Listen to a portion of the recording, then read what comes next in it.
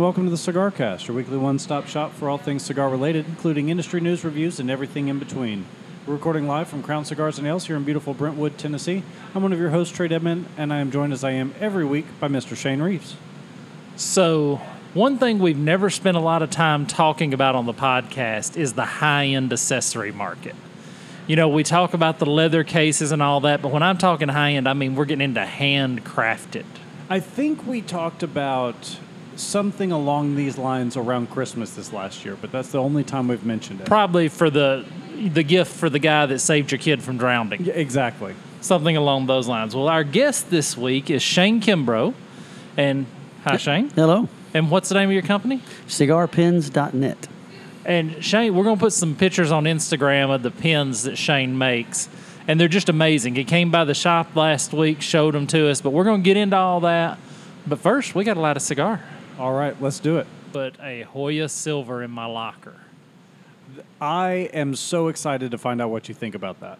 It is, so it's an Ecuadorian Habano wrapper. It's a Mexican San Andreas binder, which I'm used to a lot of San Andreas wrappers, but San Andreas binder has my ears perked up. I don't think that's anything I've ever seen before. And then it's Nicaraguan fillers. So I'm very excited to give this cigar a taste. This will be, when he put it in the locker, I said, I can't smoke it till I'm on the show. I've got to save this for the show when I can thoroughly enjoy it. He was supposed to save one of those for me as well. I haven't seen one yet, so I guess maybe he just knows that you're the Drew Estate guy and just kind of threw it your way. But I can't wait to find out what you think about it. He put it in my locker, and it had this weird note that said Trae on it, but I just threw that away. Yeah, I think you did the right thing.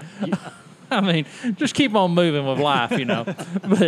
But I did, of course, bring you a cigar. You did, and I'm actually really excited about this. I've been smoking a lot of Aj Fernandez lately, mostly because I've kind of changed my midday cigar shop, and I get a lot more Aj Fernandez at the new shop that I'm going to, and so I'm really excited about this. Is the Montecristo crafted by Aj Fernandez.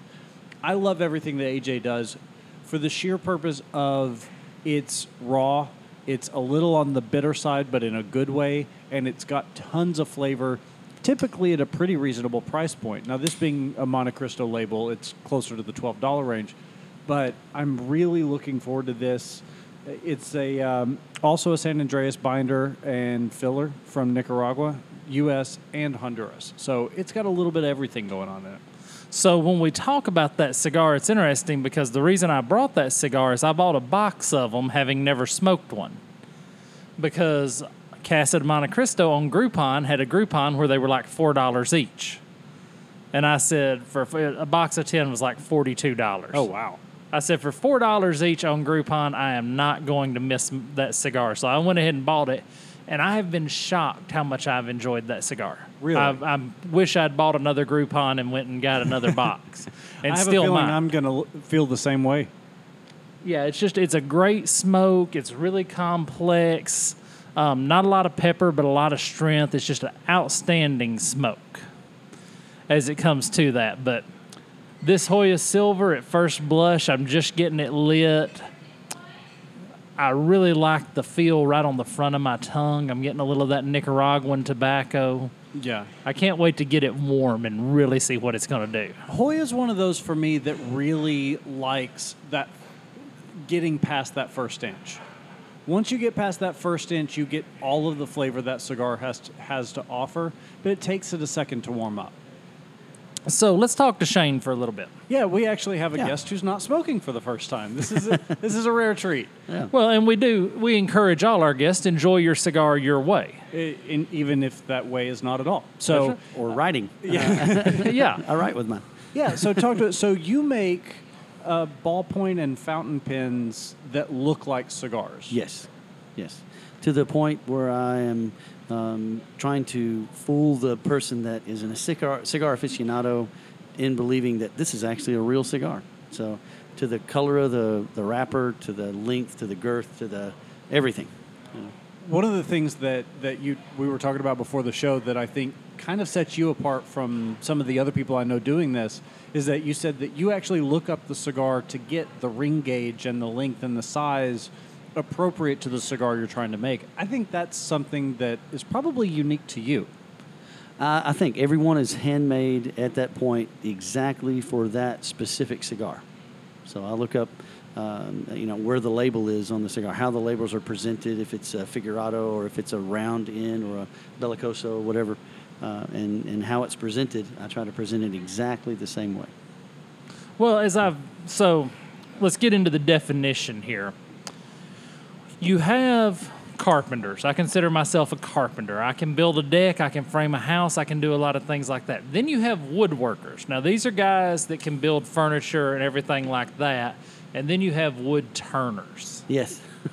And settle in, folks. It's about to get nerdy. Well, I'll try to break this down. So think your carpenters are the general practitioners of the world. And then your woodworkers, they're the surgeons. But then your wood turners are the brain surgeons. So this is the highly specialized of the highly specialized. Yeah, more of your finished carpenter kind of guy. Or your cabinetry, upper end cabinetry. Yeah, it's kind of almost an art more than anything, just Right. because you got to have a feel for it. You got to have a feel for the machine. I had a jet mini lathe. I love turning wood. I loved doing that. I never had the time to sink into it that I wanted to. Yeah. And now, how many years you been doing it? About 10 and a half years. Yeah. So what first got you started? Well, I got some wood from my granddad's property, and I was excited to make my newborn daughter a little toy chest out of this walnut from my granddad's property. And so my dad and I get out there, we plane this wood down, and we make a chest out of it. And it ended up being beautiful, and we loved it. And my sister said, "Hey, I've got a son. Can you make me one of those? Because it's heirloomish type wood." And so I'm like, "Yeah, okay." So then my nephew and then my other sister, everybody in the family's like, "Can you make an entertainment center out of it? Can you make?" Now the barn is just a couple of toothpicks. Yes, that's exactly what was happening. And so someone said, "You should turn pins for everybody in the family." And I'm like, "Well, I don't know how to turn pins, but I'll check into that." And so about that same time, the school that I teach at, or taught at the time, they had 3 gym floors, one on top of the other, and they were tearing all of that up and throwing it away. And it was Goodlettsville Middle School, it used to be Goodlettsville High School, and they were throwing the 1940, the 1950, and the 1973 floor in a big dumpster. So. Oh. And I thought, hey, I've got 8 friends that work at this school that I really enjoy their friendship company and all. I'm going to make them something cool, and I'll learn how to make pins in the process, and then I'll make them for my family. And that's how it started. I just started it with a gym floor.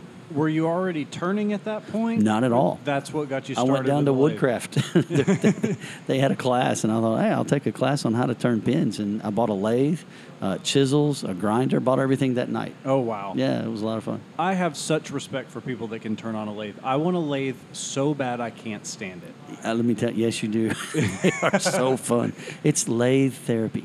I bet. It's so fun. It's enjoyable. I find myself getting lost on YouTube, just going down the rabbit hole, watching these master craftsmen turn things on a lathe and just create beautiful works of art out of nothing. And it's incredible. I find myself doing that too. Still. Well, and it's an amazing resource, YouTube. You can find a video on how to do anything.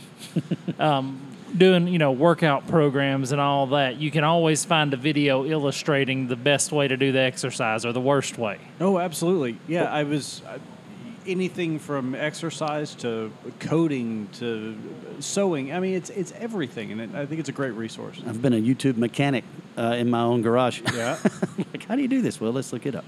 Okay, so how big a chunk of wood do you start with to make? Because most of the pins that he's got presented here, and like I said, we'll put them on Instagram, most of the pins he's got presented here are about 6 by 60. It's about 6 inch by 60 ring gauge. Yeah. Mm-hmm. And ring gauge, I know you're not a big cigar guy. So when we say ring gauge, 60 ring gauge is 1 inch. And it's in increments of 1/60th from there on down. 64 64ths. Yeah. Yeah, is 1 inch. Yeah. 64 64ths. Yeah. So it's correct. Yeah, I do. I go through it. 48 64ths is 750 thousandths or 3/4 of an inch. And so if I do a 652, it's 6 inches long and 718 thousandths of an inch. So I'll take my calipers and I'll go down. I'll sand down to 718 thousandths of an inch. and put this pen together at that level. So Have you ever made a box press? I can't do that. A lathe doesn't turn things square. It's only It looks round. like a box press would be easy. You just run it through the bandsaw. Yeah, you just run it through the you'd think. sand. Sand it a little, you're there. Yeah. I mean, that's the direction I would go. Yeah. If your lathe is off, if it's wobbling, maybe you could get that rounded corner. Yeah, get that filleted corner off. Yeah. But I start with a 5/4 wood, 1 1/4 inch. They call it 5/4, and I have to go look for this strange word in the woodworking world. It's called crotchwood. Now, walnut crotchwood, and it's pretty expensive. Walnut is usually about $6 a board foot. That's 1 foot by 1 foot by 1 inch thick. So $6 board foot. Crotchwood walnut is way more. And to find a really nice crotchwood piece of walnut is it costs a little bit of money. So Now, is it already kiln dried when you get it, or is it? I usually cut down. When I'll see walnut trees being cut down, I usually go talk to the tree surgeon or the person that's throwing it into the ditch. Say, Right. hey, can I have that? And I'll actually cut it up myself, and I'll dry it, air dry it. You get more rich color if you don't just throw it through a kiln, and that you dry it at a certain way. You want to turn the wood when it gets to a certain moisture level. So you're looking, if it's too wet, it's going to warp. If it's too dry, it's not going. You want it to be a certain, on the barometer, a wood barometer. You stick these 2 little needles in the wood, and you'll see what moisture content is. So. I need one of those for my cigars. Yeah, I know. Right? I was just thinking I could jab this cigar. These worlds cross over. Well, speaking of which, so you go from gym floors to cigars. How did you get onto this as kind of a niche piece of the market? A good buddy of mine owns the driving school that I teach at, and it's my second job. And great guy. And we were talking cigars one day, and I was happened to be turning a walnut bowl at the time. It was a natural edge walnut bowl, and it was a crotchwood piece, and it was probably about a 13, 14 inch round bowl, and I was keeping the end on the one side in there so that I could, have a little support on the rear on the tailstock. And I'm coming in, and I had this kind of cylindrical piece of wood, and I thought, hey, that's got some really cool grain in it. I'm going to save that. So I finished making the bowl. It turned out great, and it was cool. So I throw this little piece of wood on the lathe, and I trim it down to a pin size, just a little bigger so I can cut it and put tubes in it and all. And I got busy with something, so I set it up on my toolbox. Come back in 3 or 4 days later, because I can't, work every day in the wood shop, About 3 or 4 days later, and I thought, whose cigar is that in my shop? Like, who put a cigar out here? And I'm like, oh, that's that piece of wood. I'm like, oh my gosh, that looks just like a cigar. And it hit me, kind of the bell kind of rang, like, I think I can make a pen that looks like a cigar. That'll be fun. It's a creative outlet, Yeah. And when I teach teenagers all day, every day, I work 6 days a week, Yeah. And I'm either teaching, 5th grade to 8th grade, kids how to play instruments, or I'm teaching 14 to 18-year-olds how to drive, about 60 hours a week. So this lathe turning is... Which is more dangerous to your health? It's a good question. That's a good question. I've been in band for a long time when I was in high school. I'm not sure which would be worse. Yeah, well, I really love teaching band. I get to teach music, and I'm teaching music to kids that want to be good musicians, and I love that. If driver's ed goes wrong, it's at least a quick, painless death. Hopefully. Yeah, you get Right. that one dude that's never going to make the clarinet sing. Exactly. It's rough. Yeah. Well, yeah, it's lathe is definitely lathe therapy at that point, because you need something to turn the motors off in your brain and do something that you just with your hands. It really is good for that.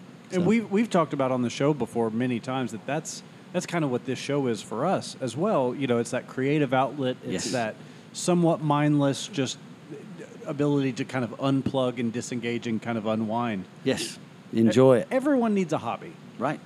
Yeah. And, it's interesting. I was actually discussing the other night. I promised myself I was going to quit saying it's interesting so much on the show. We're going to have to get a bell you ring every time I say it's interesting so that I can quit saying that. Because listening back to the show, I realize I say that way too often. Do you? I haven't even noticed. Yes. Yeah. So the other day, we were actually having a conversation in the cigar lounge here. And there's some guys here that come here that they'll never have to worry about another nickel in their life. Money will never be an issue.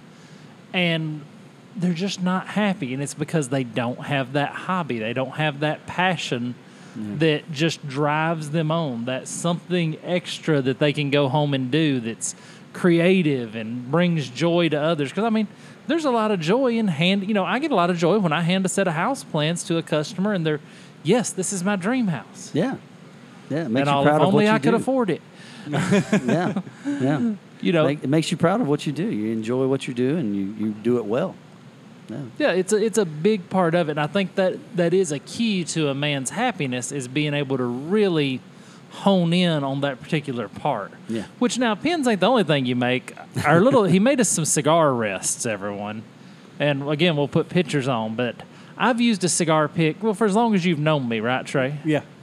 And basically, if I'm smoking a $30 Padron, I'm paying about 52 cents a puff.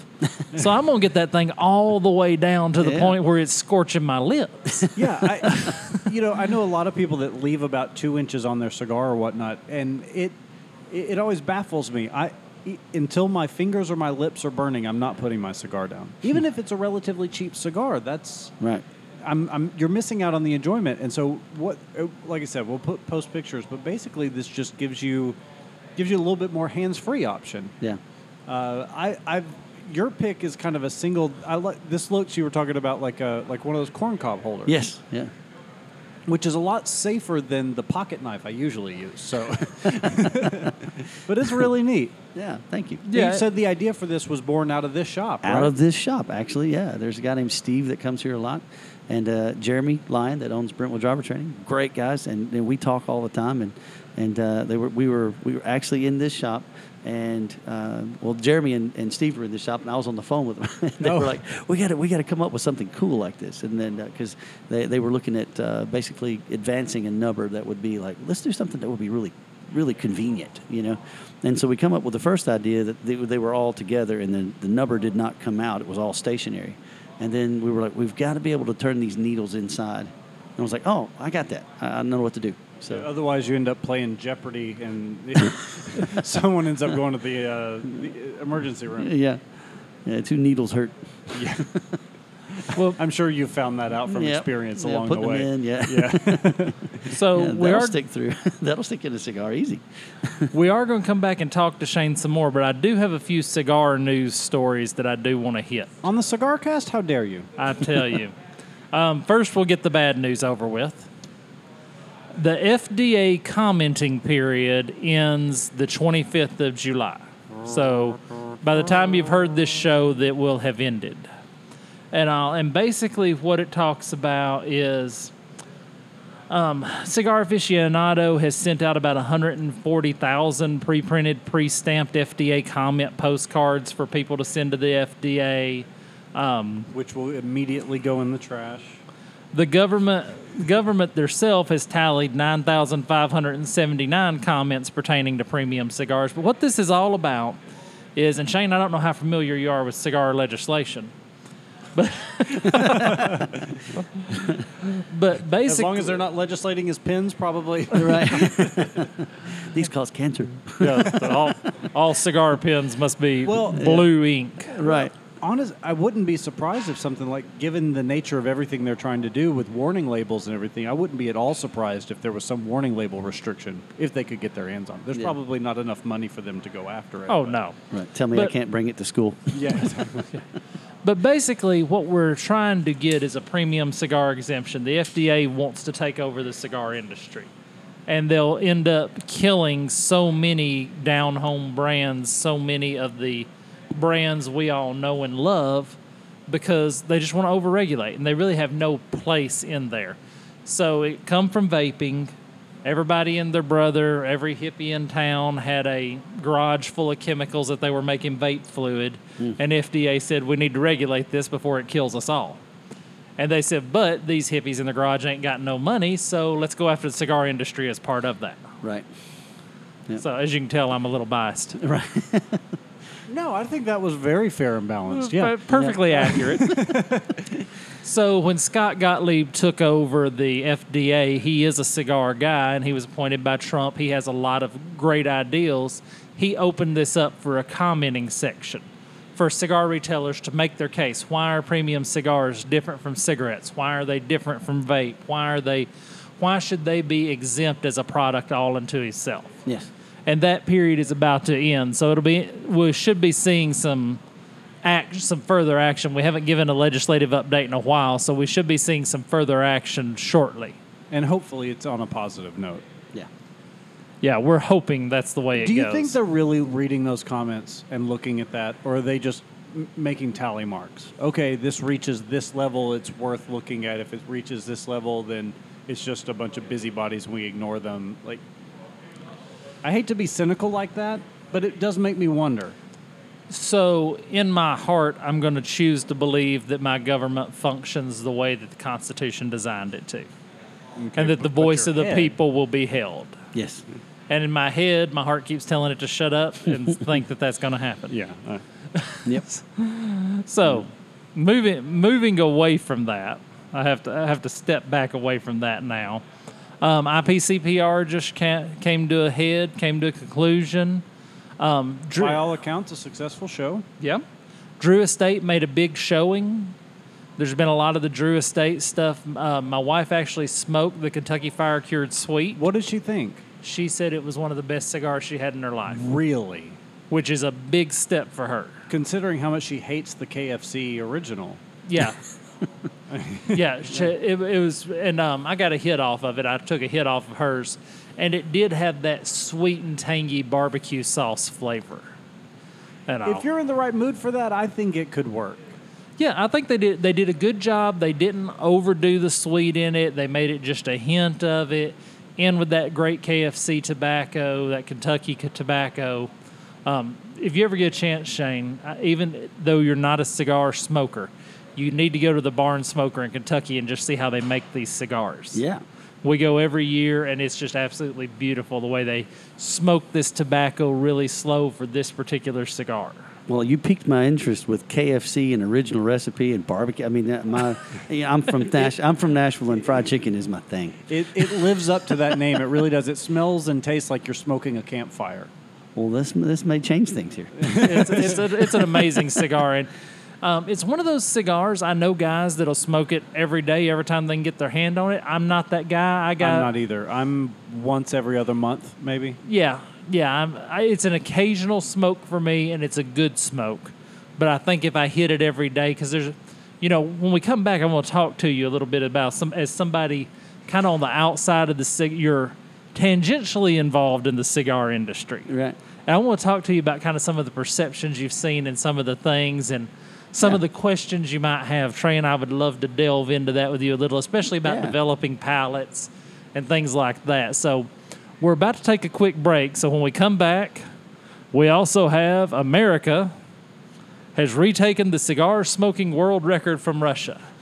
I'm really interested to hear about And this. a local guy, of all things, a local Nashvilleian who I bet Trae knows is the one who did it. Okay. Well, we'll find out that and more when we come back after this.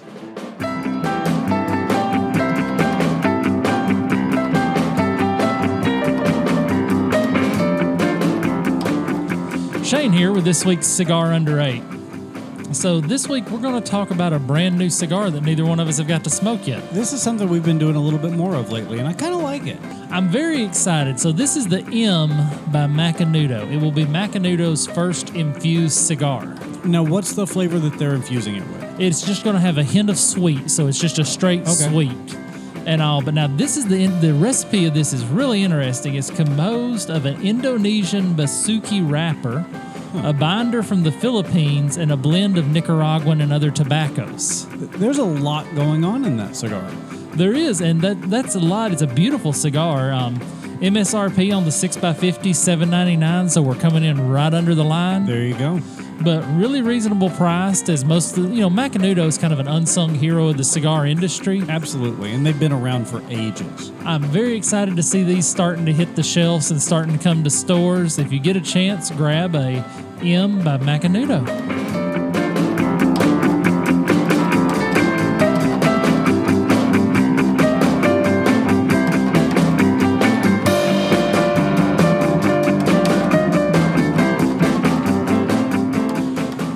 And welcome back to the CigarCast. I'm one of your hosts, Shane Reeves, standing across from the man of the hour, the man with the power, too sweet to be sour, Trae Dedman. You're going back to wrestling intros? I am. That's from the famous superstar Billy Graham. Had an outstanding book about his life in professional wrestling. But all Before the he rest became a pastor? No, they're two different guys. Two totally different guys. But yes, I did go back to wrestling quote as opposed to old song lyric this week for you. Hey, that's fine. And sorry, Shane, I don't have a special intro for you. Yeah. But our guest this week coming back with us is Shane Kimbro. Hello. He makes cigar pins. Yes. Facebook page is? CigarPins.net by Shane Kimbro. And you got pictures on there of a lot of the pins you've made. Yes. Especially the one you made for one of the locals here, Daryl, was just Yeah. beautiful in that blue Opus box. Yeah, great guy. He saw the box and was like, "Yeah, I think I want that." So, Yeah. yeah, no problem. You got to respect people like that, right? Yeah. Oh, yeah, I'll take that. Yeah. Hey, maybe 3 while you're at it. One of the things that I like about your pins is that I've seen a lot of people doing this that don't have the ash on the end. But that's something that you do that's a little bit unique. You said you've got it's smoked and unsmoked is how you differentiate them? Yeah. Uh-huh. Yeah. The ash is my ash has evolved. Hey, as you get older. I mean. Yeah, I try to say that clearly. My ash Gravity has- happens. Nice ash. But when I first started making the ash, I thought, I gotta come up with something a little different, and it was a little too clean, and so I started using different kinds of files like square and round and oval and triangular, and to get a different angle in, and I burn it, and I burn it several times with actually just whiteout. I used to use some whiteout, and I try to get different colors of shades of gray, I guess I should say. And About 50. yeah, around 50, I guess. 49, yeah. Yeah, this Give or hits on take. all levels. Between the ash remark and that, things Yeah. are getting rough around here. And have fun in my garage. But so I get the ash. I try to get a lot of different shades of that, different colors of all the way from black to white.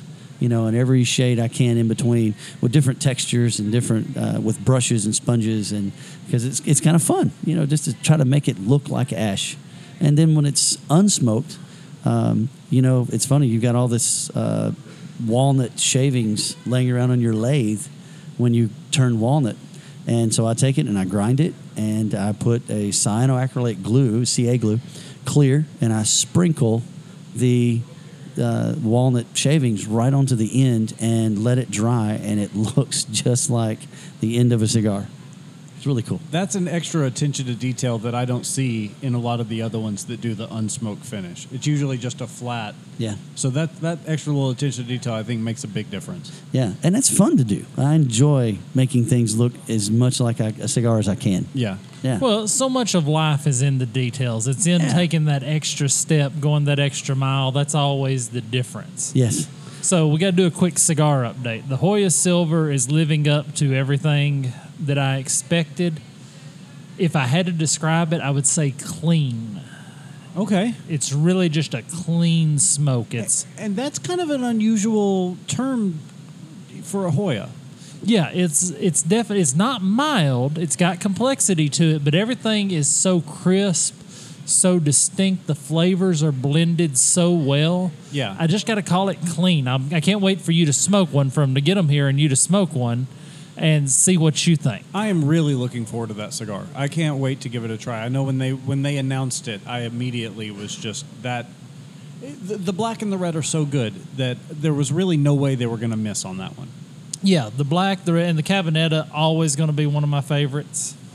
I may purposely steer the poker pot on Tuesday nights toward the Joya Cabanetta. Hey, this one's at the right price. When you're feeling particularly lucky. Yes, on nights that I know I'm going to win, which I go in every night thinking I'm going to win. But so, what do you think of the Monte by Aj Fernandez? It's exactly what I thought it was going to be.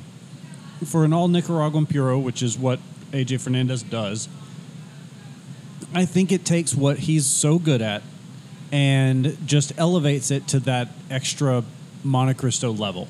It's smoother than his normal stuff, but still has that spice, still has that real bold Nicaraguan flavor. It's a fantastic cigar. Yeah, the deal they had on them to be able to pick up a box of them for that is because you can buy the Groupon, and if you're on the Groupon email, every now and then they'll send you texts that extra 15% off. Oh, wow. So you can go in there and, I think I paid, like I said, $42 for a box of 10. And that's, yeah, I mean, because I think retail, what I saw was about $120 for a box of 10. So, yeah, I'd have no trouble paying $12 for that cigar. No, I wouldn't either. And that's rare coming from us. Yeah, and we pride ourselves on the... We're notoriously cheap. Yeah, he won't say it. I'll say it. Well, I appreciate your attention to detail and your ability to describe how a cigar tastes. I mean, this is intriguing, and I like attention to detail in woodworking, but your attention to detail in your description of what you're tasting is really cool. I'm going to take a picture of you sliding Shane a 50 for perfectly segueing us into the next topic you wanted to talk about. For bringing us right into the perfect moment. But before we go to that topic, I teased it before the break, and I've got to talk about the Americans retaking cigar smoking world record from Russia. Okay. Now, explain what the world record is, first and foremost. So the Cigar Smoking World Championship, basically forgive me, the article I have does not give the exact ring size dimensions of the cigar. I believe it's a Petite Corona. But it's a 45-minute cigar by all accounts. Yeah. And it's who can smoke that cigar for the longest without it going out, without having to relight it. Who can make that cigar last the longest. I think you have to puff. What do you have to puff every minute or two? I don't think there's a. Is there a limit on that? I thought you can't blow on the end to keep the smolder going. You only get 2 matches to get it lit. It's the dumbest thing in the world. Oh no! So, do all the contestants have charred lips? Well, and it's amazing because the CSWC, Cigar Smoking World Championship, that's how we're going to refer to it. They hold 35 qualifying tournaments in countries all over the world. And everyone gets dressed up in tuxes like it's a real thing. And oh, yeah. And the annual World Championship event is held in September in Split, Croatia. I think 2 years ago it was actually here in Nashville at Don't steal my thunder. Okay, never mind. Hold on, I've been building. I've been working this up. Okay, for I'm sorry. 10 minutes now, Trae. Down, boy, down. Okay. So for the 6th time, Darren Chioffi, owner and founder of Nashville, Tennessee-based Principal Cigars, there you go, has broken the world record in slow smoking a cigar. Okay, give me the actual retail time. I want to guess from both of you. See, whoever's close enough wins my eternal gratitude. Well, you said 45-minute cigar. It's a 45-minute cigar. How long did he stretch it out? 90? 2 hours and 13 minutes. At 2 hours and 13. What have we got from you? I said 90 minutes, so hour and a half? Hour and a half. And Trae was the closest to the actual retail time without going over at 3 hours, 24 minutes, and 27 seconds. Wow. And beating destroying the previous Russian set time of 3 hours, 14 minutes, and 36 seconds. So I was only off by an hour for that one. Yeah, only an hour. Don't they have more, better things to be doing with that amount of time? I'm sorry for, crapping all over this, but I just don't see the appeal. I don't get it at all. How can you enjoy the cigar if you're so focused on the clock?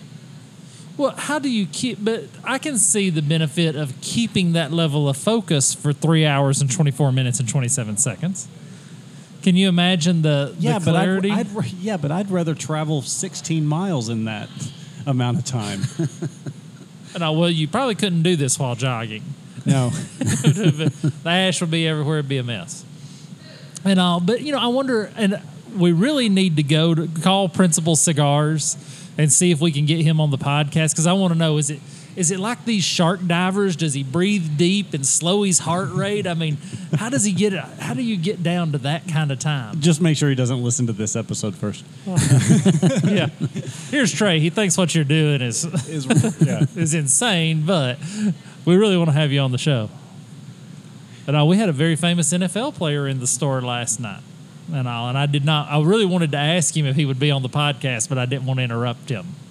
Yeah, well, he tends to come in on Monday nights during football season and watch the games here. So I think the opportunity is down the line. I would walk up to him and say, "Hey, you may say no, but if I don't ask, I'll never." Right. You know, so much of life is step out on a limb, step out on the edge, and give it a try. You miss 100% of the shots you never take. That's right. But I thought that was very exciting that a local man has broken the world record. That is. Kudos, bravo to him. I've never been to Principal Cigars. Have you been to Principal Cigars? I haven't.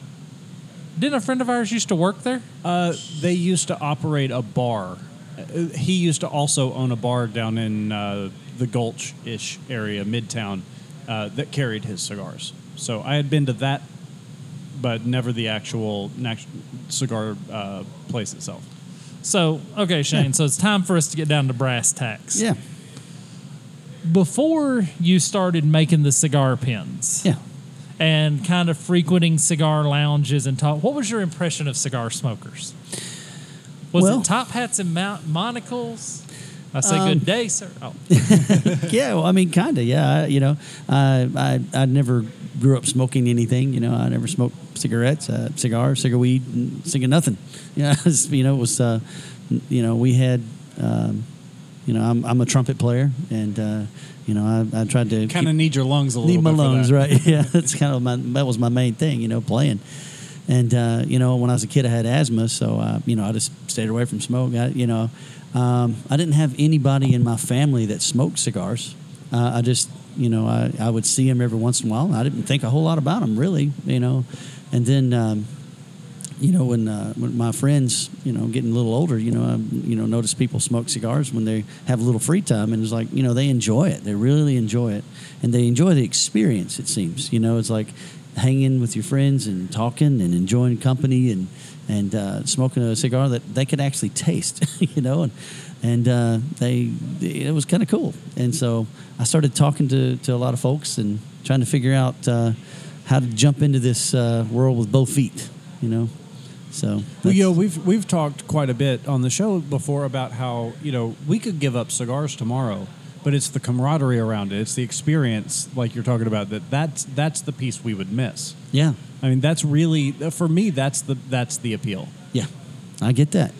Yeah, it's coming here. On Friday night, last Friday, we were all lined up at the bar. There was 8 of us. And we were discussing deep philosophical topics about manhood and about the virtues of responsibility and all of these things. And it was just really and sometimes we tell a good fart joke. Don't get me wrong. Right. I mean, what's life? But it is kind of that culture. What surprised you about the cigar culture? It surprised me that cigar smoking is it's not as dangerous as cigarette smoking. One of the guys that comes in here all the time, Steve. My first cigar I ever smoked. That may have been the only one that I can think of, but he was telling me, about how they age the tobacco and how it's it's laid in the storage areas and how they age it. And some of it gets fermented, and how the carcinogens actually leave the tobacco leaf a lot. And I didn't know that. I thought, wow. And I know you don't inhale it. I know you just let your palate, I guess, discern the smoke, and you push it out, and sometimes it's joined together with your favorite drink, or a drink that complements what you're supposedly like tasting, like. Again, I told you earlier, I think I may be part caveman. I don't know that I have a discerning palate. Well, and to talk about that, a palate has to be developed. It's the same thing as the first time you pick up a trumpet. You can make it make noise. Yeah.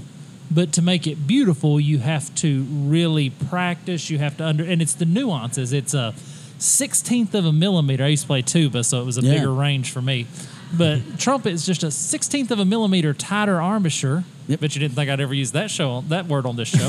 A little tighter embouchure can make all the difference in the world in the notes, and I think your palate reflects that. I think as you're smoking your cigars and you start experiencing different cigars, and I always start it. So when I start with people trying to develop a palate, I'll say, tell me where that feels on your tongue.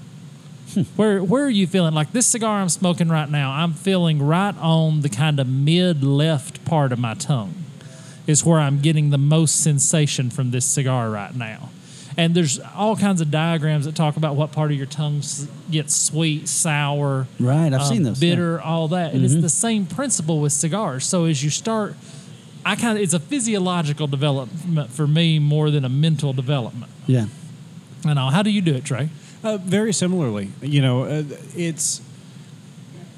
I actually went and smoked a cigar the other day that I hadn't smoked since maybe 8 years ago or so. That like when I was still really young in my cigar smoking, and it was a cigar that I used to really love, and it just wasn't the same thing that it used to be for me. And part of that's because your palate develops and changes. It was a lot lighter. It hit the front of my tongue. It was not what I typically smoke. It was still good, but it wasn't as mind-boggling as I remembered it being.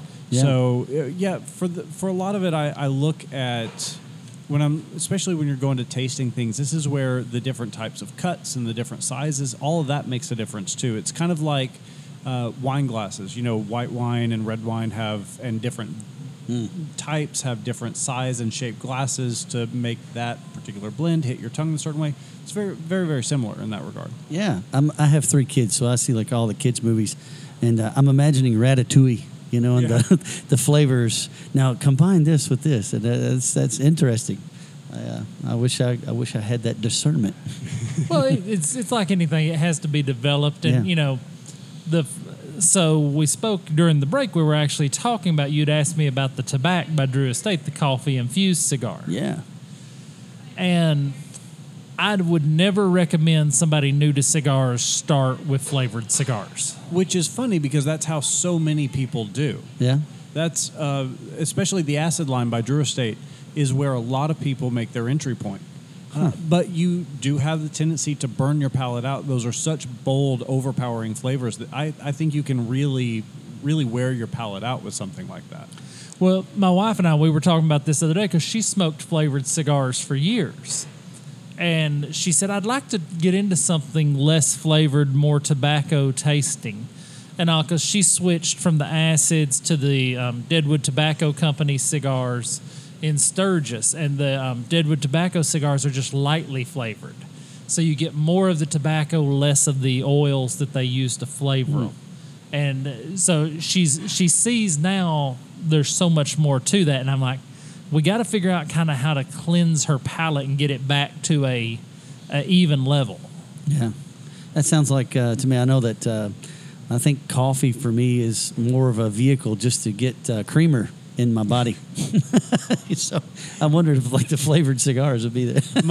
my grandmother was like that. She used to have a little bit of coffee with her half and half. Yeah. Exactly. Same here.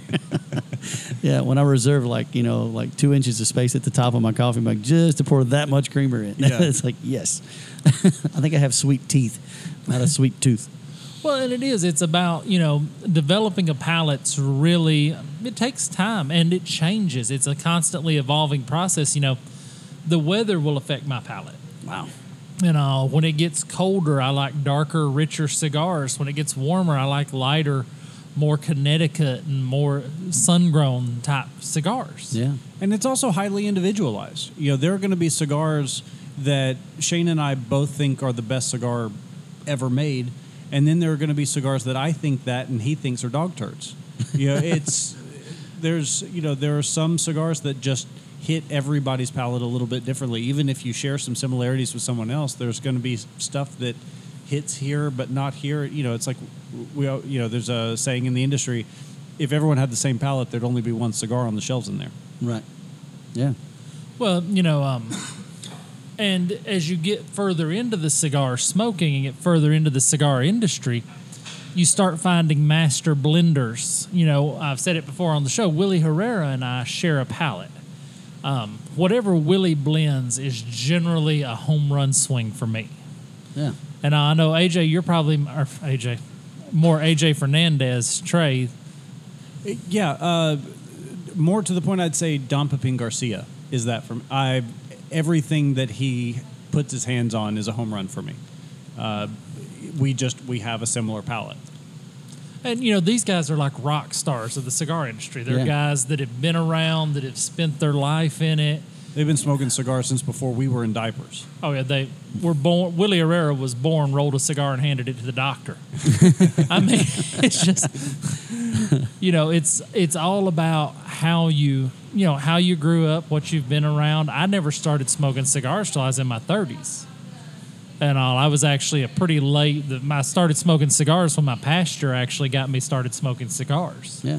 We were doing a Bible study, and afterwards we would go out in the yard and we would have a cigar and talk about the Bible study. Yeah.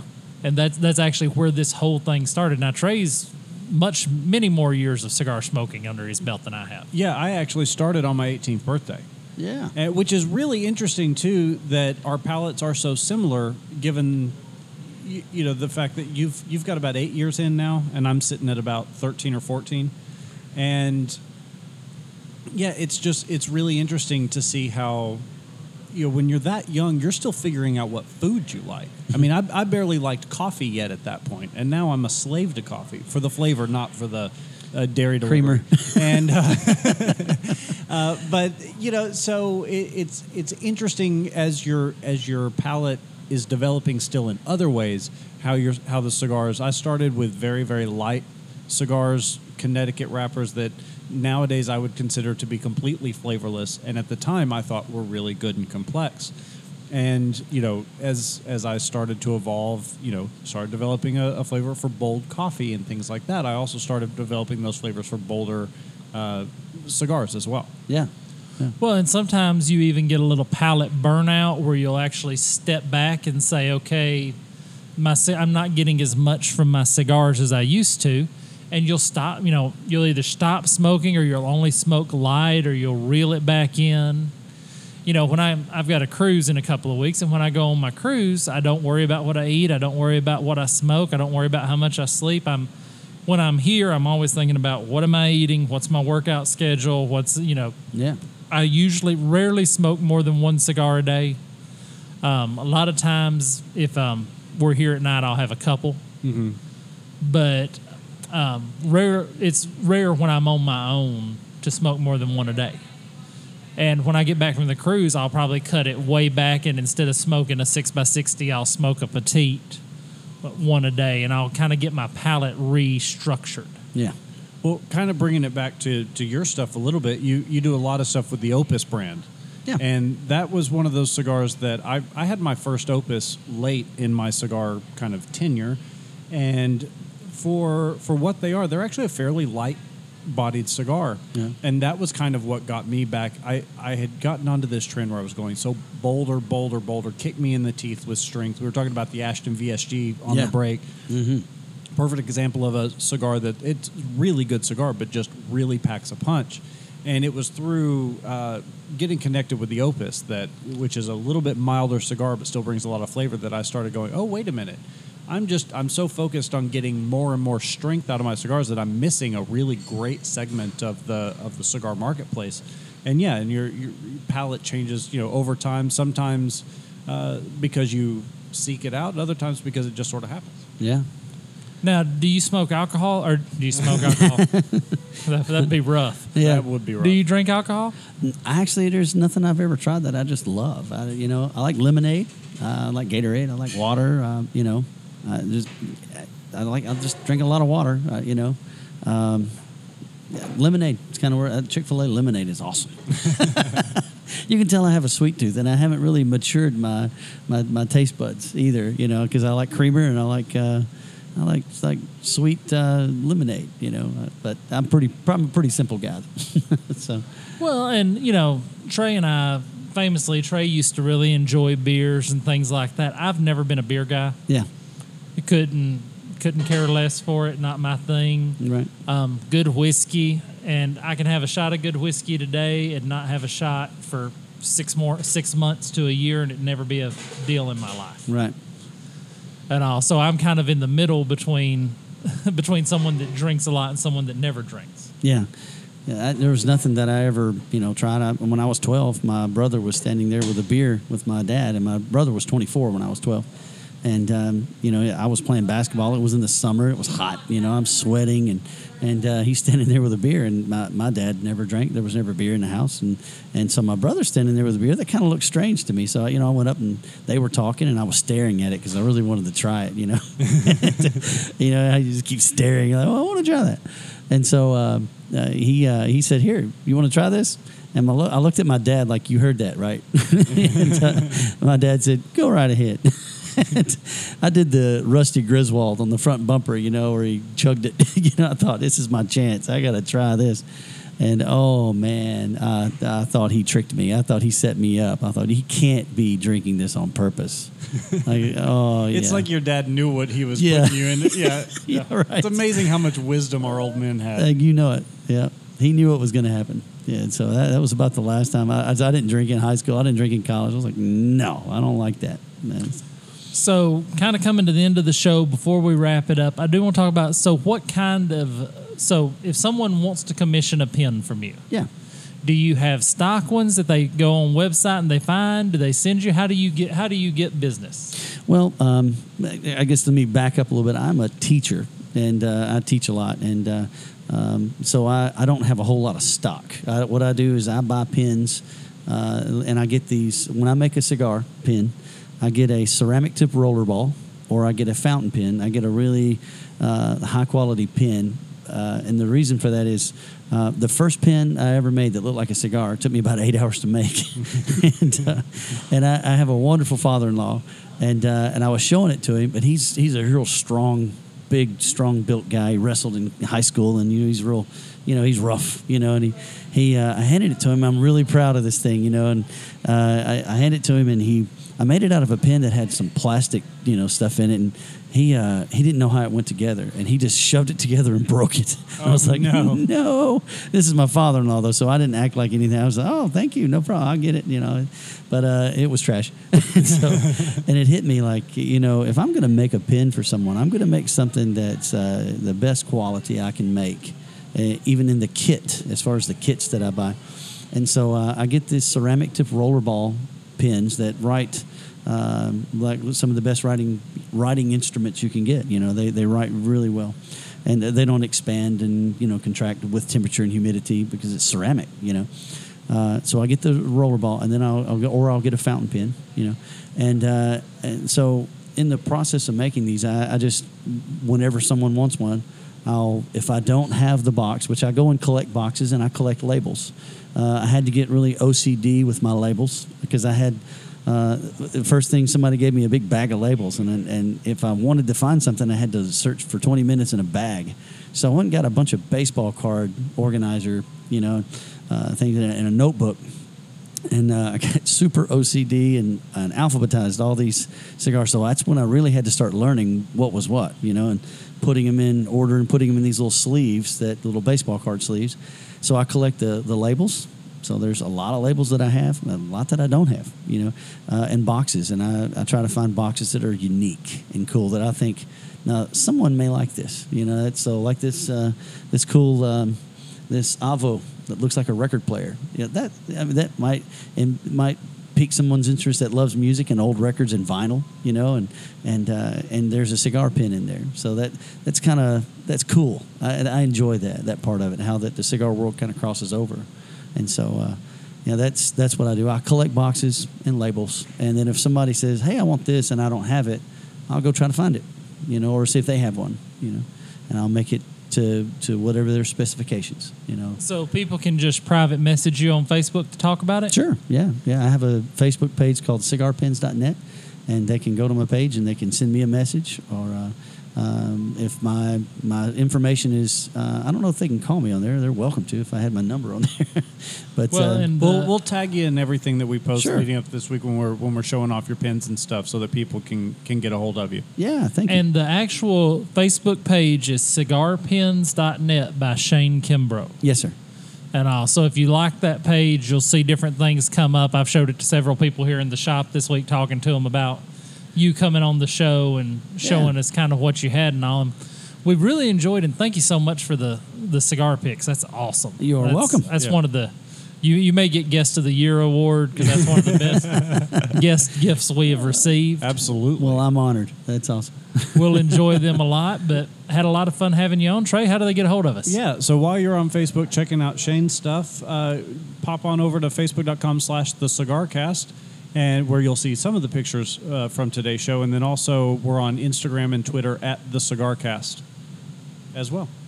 So everyone, thanks for listening this week, and until next week, have a great cigar and think well of us.